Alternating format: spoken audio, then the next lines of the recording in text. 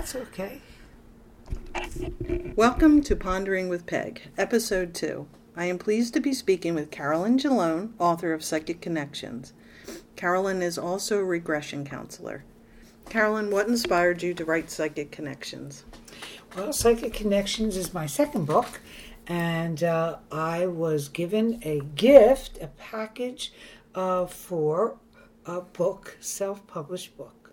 And so my writer group and we were working on biographies, and this is the thread that I wanted to write about. I wanted to write about my experiences, but my experiences where I felt there was a touch of the mysterious, that sometimes I just knew something ahead of time and felt connected to the universe.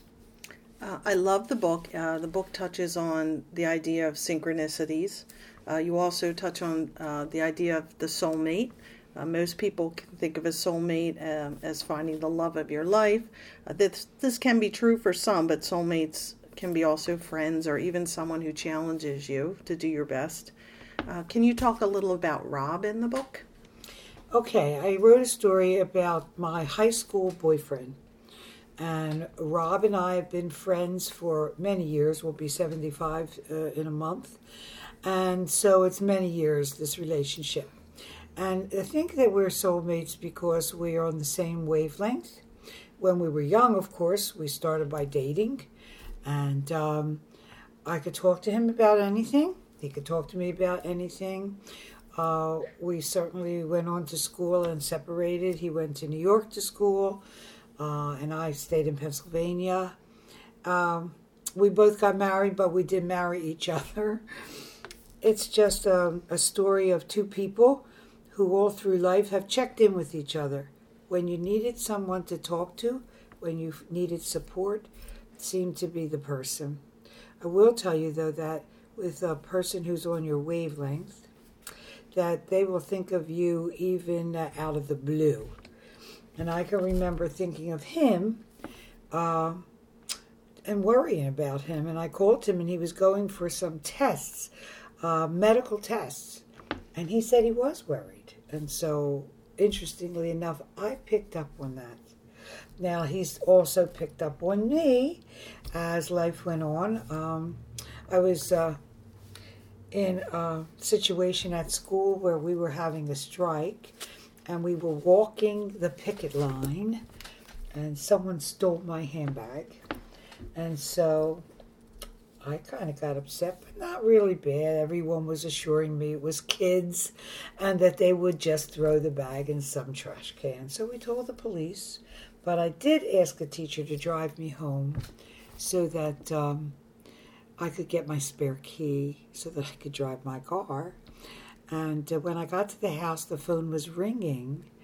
I picked up the phone thinking, wow, it's the police. But it wasn't. It was my friend Rob. And he said, I don't know, I just felt like I should call you. Is anything wrong? And I just burst out crying because I thought, oh, it's Rob. If God sent Rob, how bad is this going to be? But it wasn't bad at all. We just talked. We're just on each other's wavelength. Yeah, I love that story. And the book also talks about intuition and gut feelings. And you were going to read a little, if you wouldn't mind, it's a story of the car maintenance bill about having a hunch. Right. Mm-hmm. Okay. It's called the car bill and extrasensory perception. Here is a case where psychic information brought a surprise ending. I think this event was one to keep my husband and I on the up and up. In my mid-20s, I was a married woman, and I was getting inner guidance. Now and then I would just know something was about to happen. Well, the knowing came as my husband and I talked about picking up his car from the repair shop. We had 2 cars, so I drove him to get it. As we got ready to go, I said to him, I have a feeling like the bill is going to be wrong. Make sure you check it twice. And he said, okay. But I didn't think he had really paid much attention to what I said. So when we got to the garage, I said it again. double check the bill. He went into the shop. I waited for him to come out. When he came out, he walked over to me and he was laughing. I asked him what was up. He said, "You and your ESP. Yes, they made a mistake on the bill, but it was $10 off in our favor." So he wasn't happy with my ESP. I love it. And I always find that, we have these hunches. Everyone has them. They get them. And sometimes you'll dismiss it, and then you kind of regret dismissing it. Absolutely. When something happens that you could have prevented or fixed ahead of time. And I think it's so fascinating that we have to have faith and believe in ourselves and our own intuition. That's the challenge. That if you get this idea, this hunch, this gut feeling, that you listen. If it isn't harmful, right? Why not listen? Right. I also, there's so many interesting stories in the book, but also you touch on Linda Bede, a woman who's in your book, or a child who's in your book, and it's very fascinating, your relationship to Linda Bede. Can you talk a little bit about that? Yes. The story that you are mentioning is a story of reincarnation. Linda Bede was a life I lived in England years ago. And it connects with this life because I had a problem. And the problem I had in this life was that I was afraid of driving. So I just didn't know what that was. I thought that was just me. Anyway, I went to study in England with spiritualists. And one of the people in England took me out for a ride on a country road. And I just know that at some point I was getting a headache. And I just said to him, we have to go back. I can't do this. And he said to me, because he was psychic, he said to me, "No, it's better this time." And I had this flash in my mind of being on this tiny road. I was in the back of a car, two people in front. I realized they were my parents. And we crashed head into another car. And so that, didn't know that, but it was a past life memory. So in this life, when I thought that I could drive, I found that I had a fear. I got a license at 16, regular school, high school class. I didn't drive till I was 21. Right. It kept me back that long. And it was interesting about this woman's name, Linda Bede. Years and years before, I think I was around 5 years old, and I can remember listening to a song on the radio called Linda by Buddy Clark. I could remember running over to the radio to hear that whole song. I'd stay there till it was over. Now I know that had been my name. Right, and it triggered that memory. Triggered, well, it made me feel like they were calling me. Right. I would actually run over to the radio. So work with the past lives, work with the clients. I'm a counselor, so I take people into their past lives. I have found it can be very cathartic. For me, getting rid of that fear of driving. Right. I had gone to a psychologist who hypnotized me. And sometimes that worked, sometimes that didn't. Right. But once I went through that experience in England, I never had that again. Right, because some of the fears that we have don't really make sense in this life as to why we have them. Like, it's not like you were young and had been in an accident in this life that made you afraid of driving. Exactly. So that is, I feel like when you talk about reincarnation, I like this sentence that reincarnation explains really who we are, because it just tells us our patterns. It tells us the why of our life, WHY. Very interesting. Yeah. If you believe in reincarnation or not, you still have these kind of inklings. Right. Fear of swimming, and there's no reason for that. Right. Like I have fear of driving. Right. Also talents. Right. People have things that they can do so easily. I mean, Mozart could actually compose music at 4. Right. So that's an extreme. But all of us Right. have tendencies. Who's mechanical? I mean, I could always sew. Like that was natural to me. Right. I just think that those things are just coming from, in my opinion, past experiences. Right. Yeah, I have a son who can pick up any instrument and play it and learn it without having to be taught how to play it. He can teach himself. It's just natural. And I don't have any of that talent. It's not like we had a house with lots of instruments and everybody knew how to play So and that's he picked it up. him. Yeah, so I thought it's so fascinating how It's our to see that. individualization. Yeah. I do think that these patterns are our individualization. Right.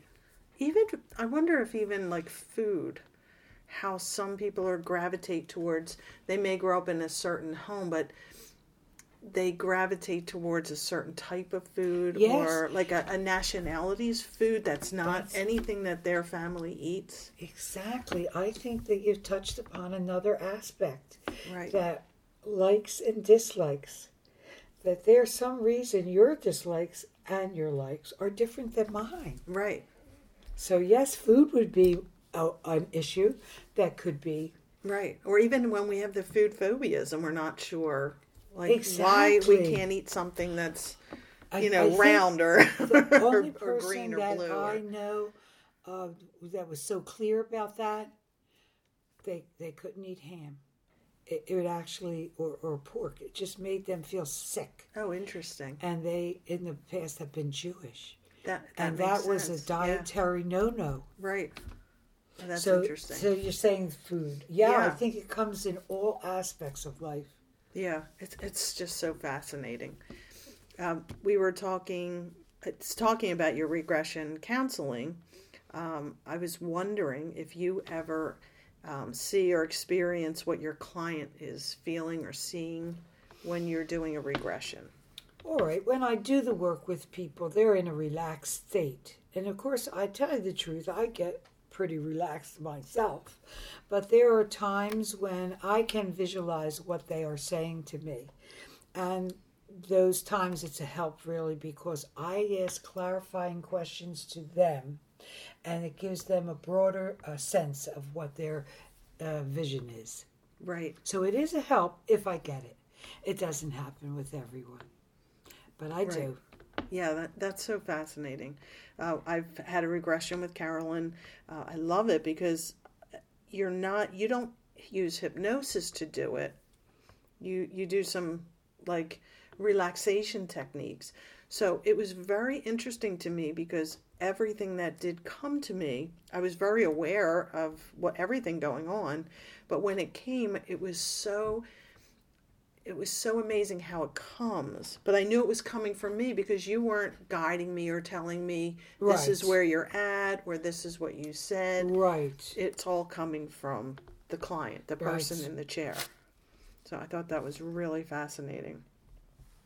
And then this is my own curiosity, if you've ever come across someone who is on an early lifetime. Well, I think it's interesting because when people come to a past life regressionist, it's really a level of development. They might be curious, they may not even believe in reincarnation, but there's some sort of development that says to them, do you think it could be true?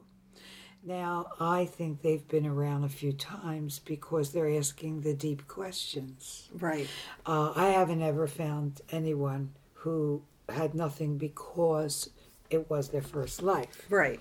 I will tell you it's very interesting if a person comes with a problem that they want to know, let's say they have a leg that's been deformed since birth. And they want to know, is that a pattern coming from another life? Right. And we will sequentially go back the last time you had this feeling, a life back, a life. We can go pretty far back to find some primitive life Right. where they fell and broke their leg. And it's been a problem ever since. Right. Not in every life, but gee whiz, over and over Right. again. I guess the trauma, if it's not not understood in that life. So that's just an example to say that we go back because there's something to go back to. Right. So the ones that are newly coming into the Earth experience, Right. I haven't found anyone who didn't have a past. Right. Right. And it's interesting because I was having a conversation with someone recently about about newer souls, like what they thought, how would you recognize that? And someone was saying that, I think it's the people who are dealing with, a lot of the newer souls might be people with addictions and which I totally don't think that, because anyone I've come across who has those issues or has a life that's very hard, I find that they're very deep, and that in my mind, I think you would have to be an older soul to handle that, or to have chosen that, because you're like, I can take this on and learn this lesson because I've been there a few times. Right. I get, how it works.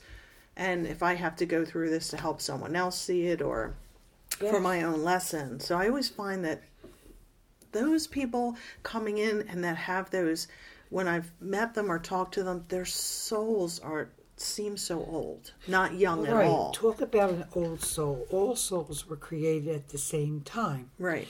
But not all souls have had earth experiences like other souls. Right. The earth experience is where they get really savvy about how to deal with materiality. Right.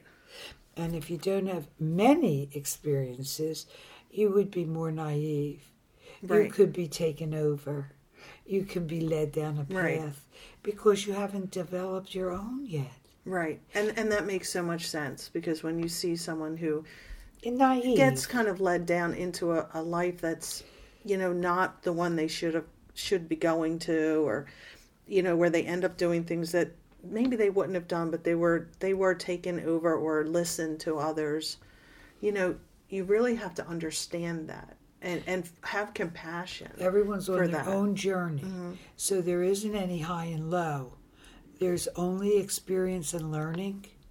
Right. If a soul needs a learning that's very basic, they get a learning that's very basic. Right. If a soul has done some developing, they might be given a life where they're given more responsibility, and that they really have to take that seriously. They have to be compassionate. They have to hear other people as to their level. Right. And not be judgmental against a level. Right. Yeah, I had an aha moment watching Pirates of the Caribbean with Johnny Depp and Orlando Bloom. And in the very first movie, they were sword fighting, and Johnny Depp, the pirate, does something, and Orlando Bloom said, "You cheated." And he says, "Pirate?" And it was like the whole room lit up. In my head, I just got the biggest aha, and I thought, oh my gosh, how true is that to life, that you can't expect more from a pirate than what a pirate does. So it helped me in my daily life to realize that someone else is on a different level growing, or their journey's not, where mine might be, or they might have more of a journey that, they may be more advanced in their journey than me. But you have to take them for who they are at that time. That's exactly right. So the consciousness level that we have at the moment is what we've arrived to.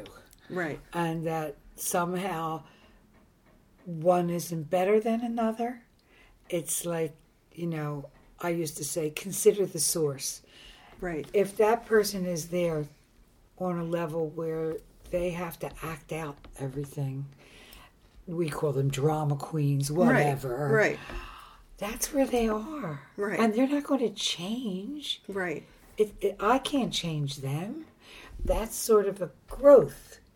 And they begin to not get back what they want from that. And they'll change themselves. But their consciousness level has to be acted out. Right. Yeah. And our perception, we have got to take them for who they are and not who we perceive them to be or want them to be. Right. Yeah. Right. I just love that. I thought, I can't believe I got an aha moment out of a Pirates of the Caribbean movie, but it was life-changing. It's everywhere. Life-changing. It's everywhere. Yes, it was. That's kind of funny because I just thought of that movie. They do deal with Davy Jones and the dead, and they're still, it's a very interesting movie. Also, Carolyn is the librarian at Para Study, which is in Chester Heights. That's where I first met Carolyn. She also teaches classes there. How long have you been involved in Para Study, and what brought you there? Well, I started in Para Study in the 70s. I went there to hear a lecture, and the person became the teacher to me. She taught me how to be a past life regressionist. So I kind of, right from the first start there, I sort of kind of dug in. Two friends of mine who were very important in my life, they belonged to a spiritual group, and they belonged there. And so that was my initiation in the 70s. Then I went to Virginia Beach. I went to work at the ARE library. I wrote a book. I was a researcher. I was a speaker. And about 14 years ago, I came back to Philadelphia from Virginia Beach. And I was invited to speak at Para Study. And that's how I got, again, involved with the group. It's a group that is looking for a way to understand body, mind, and spirit. How it works together. So it comes out in classes on yoga, classes on dreams. Right. Yeah, it's a fascinating place. It's a place where you feel very safe and free to speak about these types of things. And really, there's so many enjoyable classes and great people. I find every time I meet someone new there, they're even more fascinating. It's just amazing. I love it there. And I happened to go there from a book I was reading that mentioned it. And when I looked it up on the website, I looked at the house and I thought, I know that house. I've seen it before. And I was like, yeah. I thought, I have to go.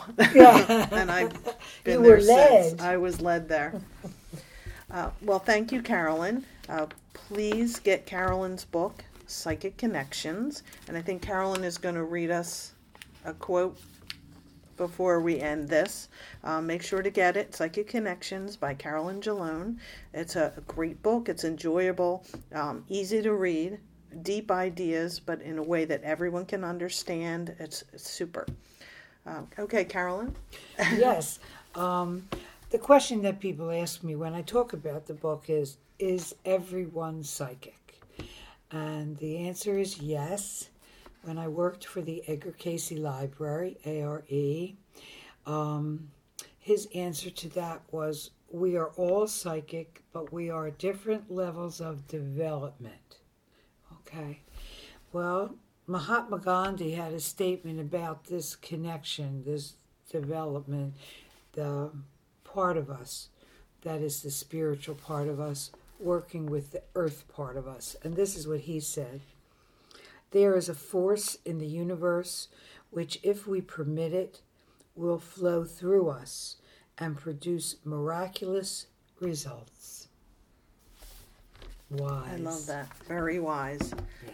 And with that, until next time, remember, be the light.